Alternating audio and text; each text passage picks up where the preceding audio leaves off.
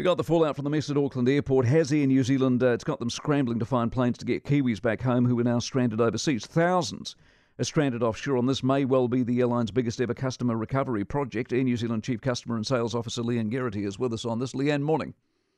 Morning, Mike. How are you? Well, thank you. Is this a mess? We are very much well into the recovery mode, Mike. So if you had have asked that question probably 72 hours ago, I would have said, yes, we've got a very big challenge on our hands, but we've made a lot of progress since the airport reopened on Sunday morning. How much of it's about the airport? How much of it's about planes on your part? Look, it's a combined issue, quite frankly. So we have significant damage to some of our equipment within the international terminal, which has meant we've moved to manual processing. So the consequence of that, Mike, is that we've continued to operate our international schedule, but we have had to delay some services to keep our processing to 3 flights per hour. But we are looking to step that up from tomorrow morning. How many people are still stuck?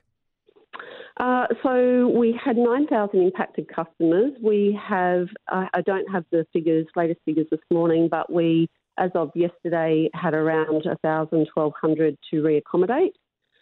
So that process is well and truly almost finalised. And what we have moved to now is actually the second layer of the response, which is to bring people forward onto new flights where we've been able to put those in place and open up extra seats. So as an example, we had an additional flight from LA yesterday, which was a recovery effort.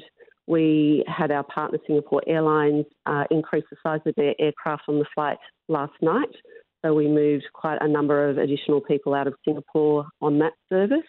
And within the next 48 to 72 hours, we're looking to confirm some extra aircraft into Apia in Japan. Good. Those people who are stuck till March that I was reading about yesterday, that can't still be the case this morning. You can't strand people for a month. No, and Mike, a lot of those people are people in Japan. We're very, very aware of it, and also in Samoa, and that's what I'm talking about. We're working around the clock to get some extra services into place to recover those people and get them where they need to be in a much more timely manner. So very much a focus for us. I wish you the best of luck with it. Leanne Geraghty, who's with Air New Zealand this morning.